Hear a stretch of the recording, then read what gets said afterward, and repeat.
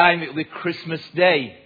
And all over the world, several billion people from every nation on earth will remember Christmas Day.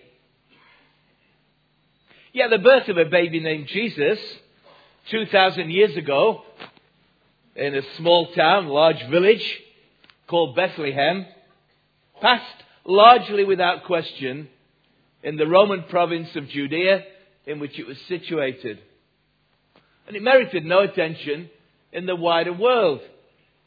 Until some months later, prestigious visitors from the east arrived at the court of King Herod in Jerusalem with a question. Where is the one who has been born King of the Jews? We've seen his star in the east. We've come to worship him. In his gospel account in the New Testament, Matthew records the response that this question evoked. Matthew 2 verse 3. When King Herod heard this, he was disturbed, and all Jerusalem with him. And today I just simply want to focus on this question, on this disturbing question. For as we look at it, I think we'll discover it's a question that still disturbs people today.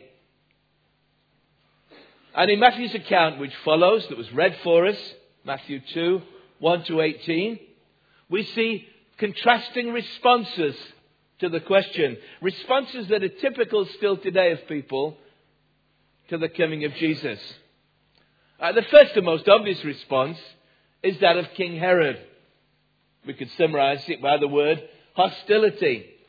Herod seeks to destroy Jesus. Now, if like me, and I have a couple of degrees in theology, I still get confused.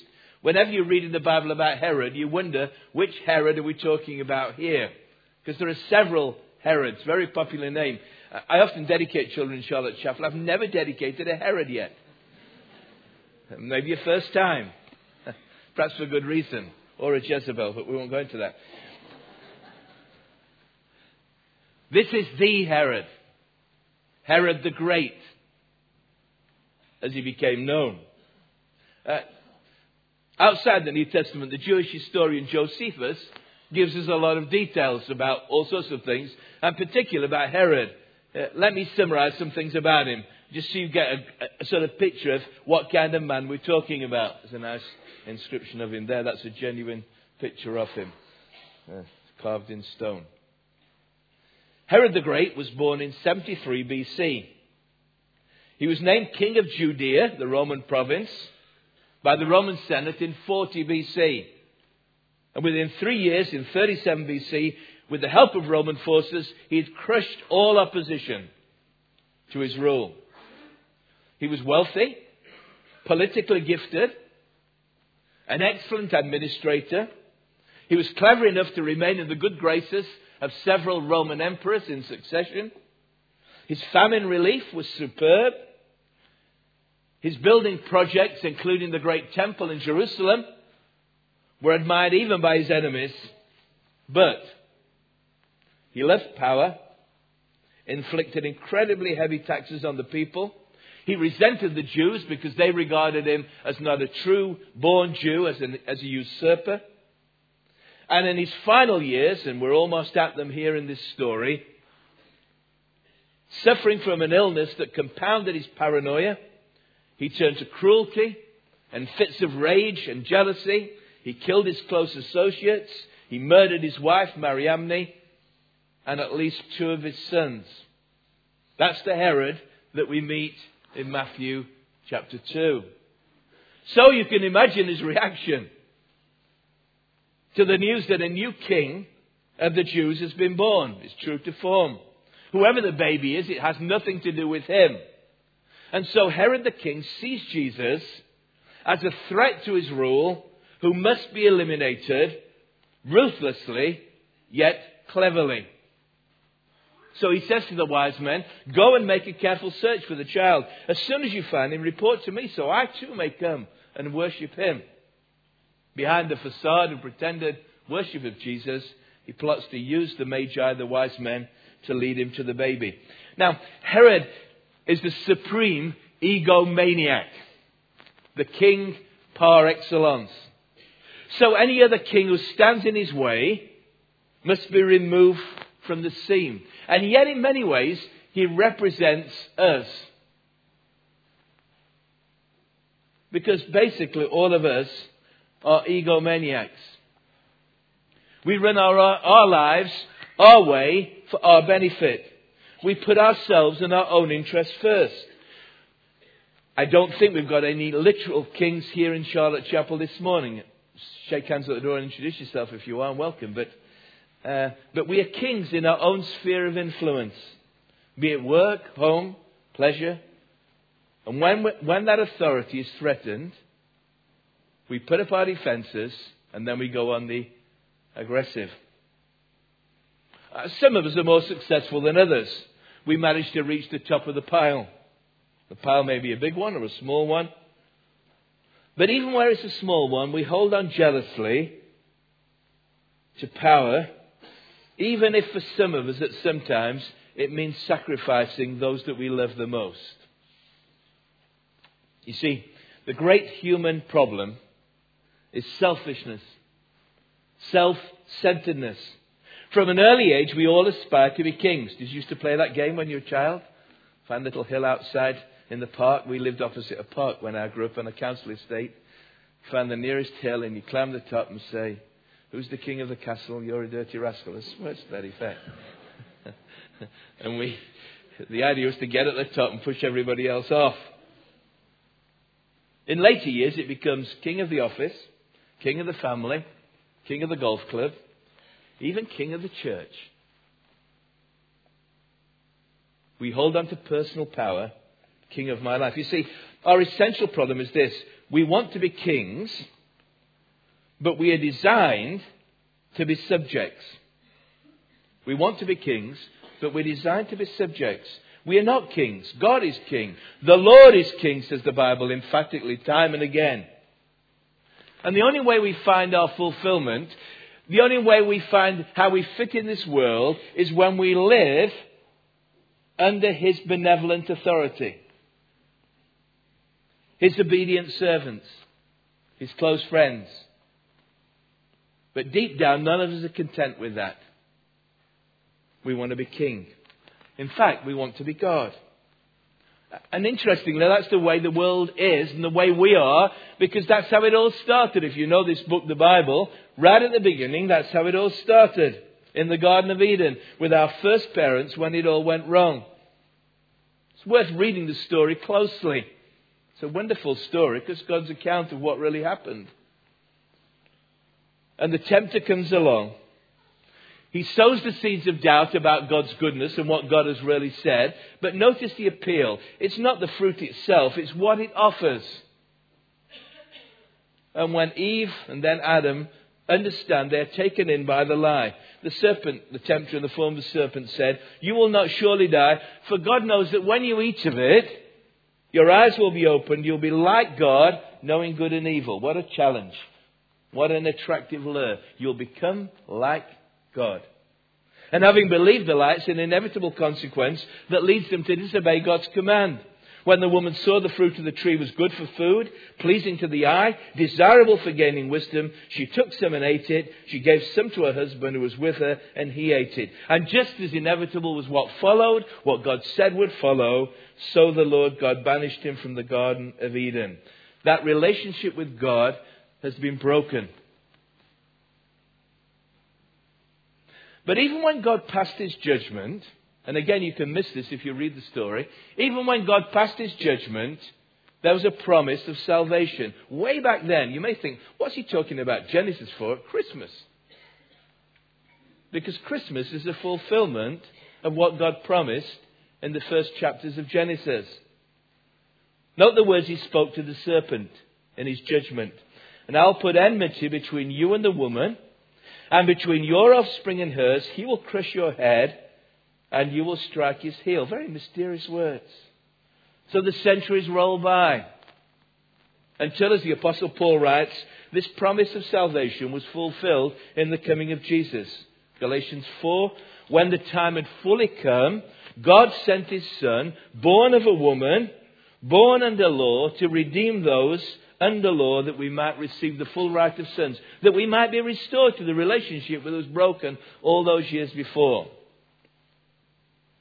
Great hymn writer Charles Wesley, in this great carol we're going to finish with, Hark the Herald Angels Sing, in a little while, a few moments yet.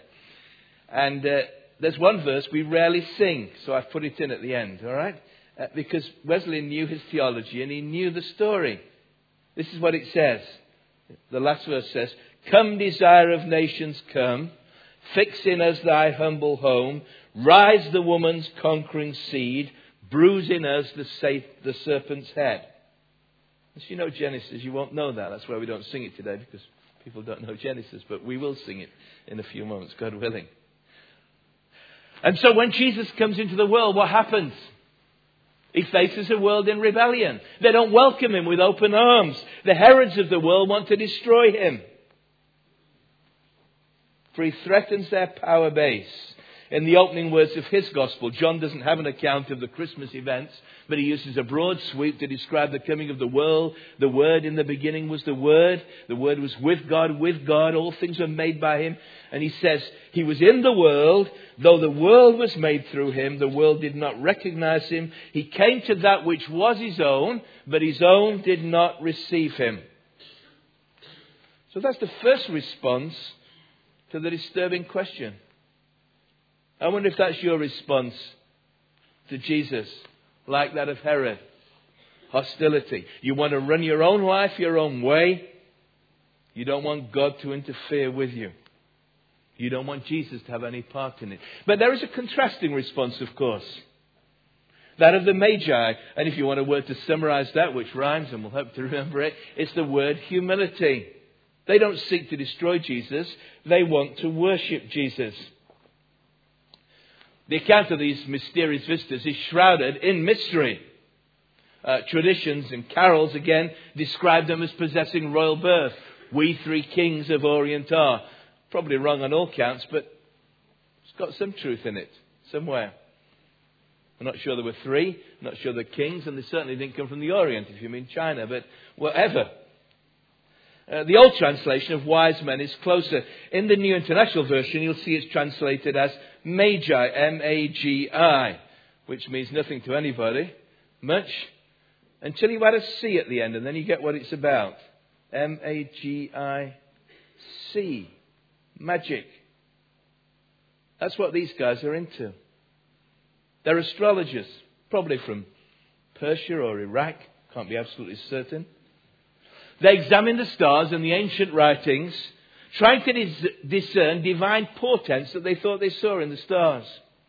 Stated simply, here are people who are seeking the truth.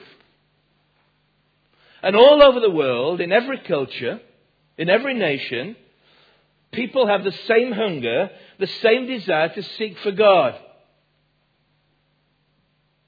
It's a built-in capacity within us. I once saw a very interesting interview on television between a man who believed the Bible and the story of creation and three evolutionists who thought it was all nonsense. They had a big long discussion, and at the end one of the men said, just as about to finish, he said, well, whatever we say, it's an odd thing, isn't it, that people all over the world still seem to believe in God. And the man in question jumped in and said, it's not odd at all. It's built into our nature. We're made in the image of God. We're made to know God. We're made to seek God. There's a hunger within us. You may remember when the Apostle Paul arrived on one of his missionary journeys at the great city of Athens, center of academic brilliance for the whole ancient world. And yet a city full of idols, he appeared before the ruling academic body, the Areopagus. And this is what he said. From one man, he, that is God, made every nation of men that they should inhabit the whole earth, and he determined the time set for them, the exact places where they should live. God did this. Why? So that men would seek him and perhaps reach out for him and find him, though he is not far from each one of us. Acts 17. So it is with these Magi, as within their own culture, by the only means known to them, They follow their calling in seeking the truth in the stars. And so it is as they scan the night sky, they see a bright new star. Probably the word is correct, the footnote in the end of it, and it's rising rather than the east. A new star arises in the sky, which alerts them, and we don't know how, to the fact that a new king of the Jews has been born. But this is only the start of the journey. The point of the story is not to commend astrology. Some people think this is an invented story, critics say, but it's been well said. A church that found itself in conflict with astrology within 30 years is hardly going to write a story that seems to commend it. It's only the start of the journey. For natural religion, stars, human reasoning, can only take you so far. And sometimes it takes you down the wrong path. Thus it is that they arrive in Israel and they assume right place, newborn king, Herod's court, palace, Jerusalem. But they're wrong. And Herod, as we've read in his court, are all disturbed. So Herod turns to religious experts. He puts the disturbing question to them, where, he says, will the Christ, that's the Greek word for the Hebrew Messiah, the promised one, where will he be born? You see, those seeking the truth need to look beyond the stars. Maybe you're a seeker after truth. Maybe you're into spiritual things. That's good. God has placed that within you. And you've been trying by all sorts of different means. But sometimes it can lead you to a dead end. You need not only the stars, you need to look in the Scriptures, in this book, to discover what God has said clearly. It's not surprising that foreigners like the Magi would turn up at the wrong place. And it's not surprising, really, that a pretend Jew like Herod doesn't know the answer to his question. But any Jewish Sabbath school pupil knew the answer. Even the Pharisees and the Sadducees, these two big competing Jewish religious groups, couldn't fall out on this one. The birthplace of the Messiah had been predicted 700 years before by a prophet named Micah. And they tell him, in Bethlehem in Judea, they replied, this is what the prophet has written, but you, O Bethlehem, in the land of Judah, are by no means least among the rulers of Judah, for out of you will come a ruler who will be the shepherd of my people, Israel. There's no mistake. It even specifies which Bethlehem it was. In Israel, there were two Bethlehems. Bethlehem in Naphtali, which is way up in the north. Bethlehem in Judea, which is in the south, in the province of Judah, in the tribe of Judah. The Scriptures put the Magi back on course, and redirected, they continue their journey down the road to the little town, village of Bethlehem, and God in His goodness confirms their course with the reappearance of the star. And so they enter, Matthew describes it, look carefully, as the house. The child is now a toddler. The family are no longer in the place where he was born. And here at Journey's End, we read they're overjoyed when they find the answer to their searching. They bow down in worship and they present their gifts to the King. Seeking the truth, guided by star and Scripture, they find the answer in Jesus. On coming to the house, they saw the child with his mother Mary. They bowed down and worshipped him.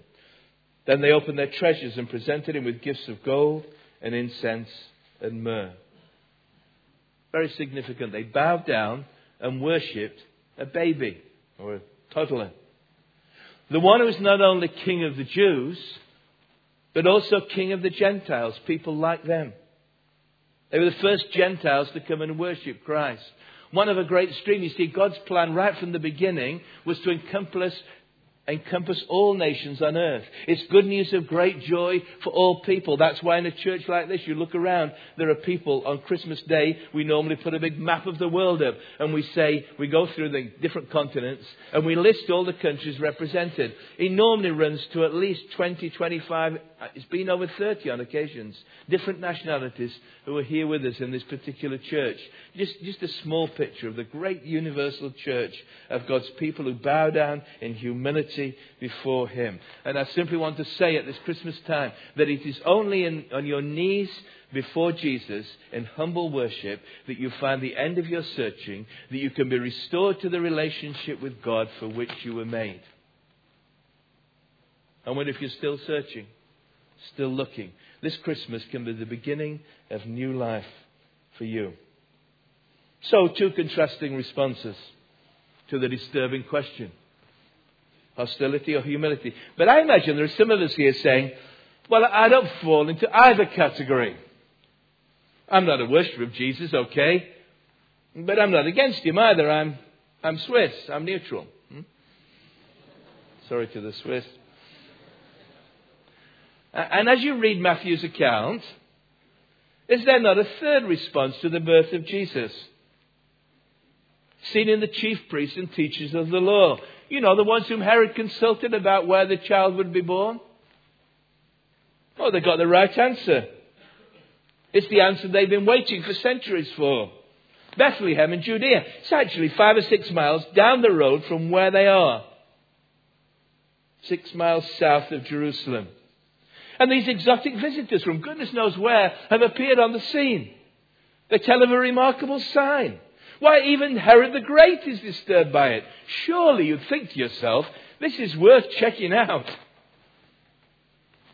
Yet as far as we know, having given the right answer to the question, they went back to their books and scrolls, back to their infighting. Rather than hostility or humility, the response of religious leaders was one of apathy. Ignoring Jesus.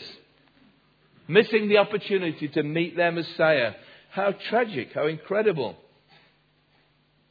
And how sad it is that in our nation, where you can walk into any shop and buy the Bible in dozens of different versions, where you can attend any church freely, there are people who are just not interested at all. Apathetic. They hang a sign over their lives saying, don't disturb. Or as the man said, I've made up my mind, don't confuse me with the facts. I wonder if you're that sort of person this morning. Our response to Jesus can be one of apathy. But I would suggest to you, as I've looked at it more closely, I think there are really still only two responses to Jesus. Either for or against. For it's not possible to remain apathetic to Jesus once you really understand who he is. Not just a baby in the manger, but the man Jesus. And what he said and did. All these religious leaders, their initial response was one of disinterest, couldn't care less. Until, at the age of 30, Jesus burst onto the scene in Israel and began to preach the good news of the kingdom of God. Then their authority was threatened. Their hypocrisy was exposed. And their apathy turned to hostility. And finally, you know the story. In an unholy alliance with the Herod of their day, a different Herod, the occupying Roman authorities, they conspired to have Jesus arrested and tried on a capital charge. Here's John's account of the trial of Jesus before Pontius Pilate, the Roman governor. Now, notice what we've been talking about and notice the words. Here is your king, Pilate said to the Jews. But they shouted, take him away, crucify him. Here's Pilate. Shall I crucify your king? We have no king but Caesar, the chief priest answered. Finally, Pilate handed him over to be crucified. And where Herod the Great failed, they seemed to succeed. Jesus is put to death, nailed to a cross, his dead body taken down and laid in a borrowed tomb. So in conclusion, let's return to the disturbing question. Where is the one who has been born King of the Jews? Is he dead and buried? No. He's alive and well. Like Christmas, the events of Easter are all part of God's incredible plan. A plan that no one, the Herods of the world, can thwart. A plan that even encompasses human wickedness at its worst. The Apostle Peter explained to some of those who'd crucified Jesus. On the day of Pentecost he said, this man Jesus was handed over to you by God's set purpose and foreknowledge, and you, with the help of wicked men, put him to death by nailing him to the cross, but God raised him from the dead. A great hymn in one of the New Testament letters gives us the answer, the final answer to our disturbing question. Where is the one who has been born King of the Jews? Therefore God has exalted him to the highest place, given him the name that is above every name, that at the name of Jesus every knee should bow in heaven and on earth and under the earth, and every tongue should confess that Jesus Christ is Lord, to the glory of God the Father. Where is he now? He's ascended to the highest place.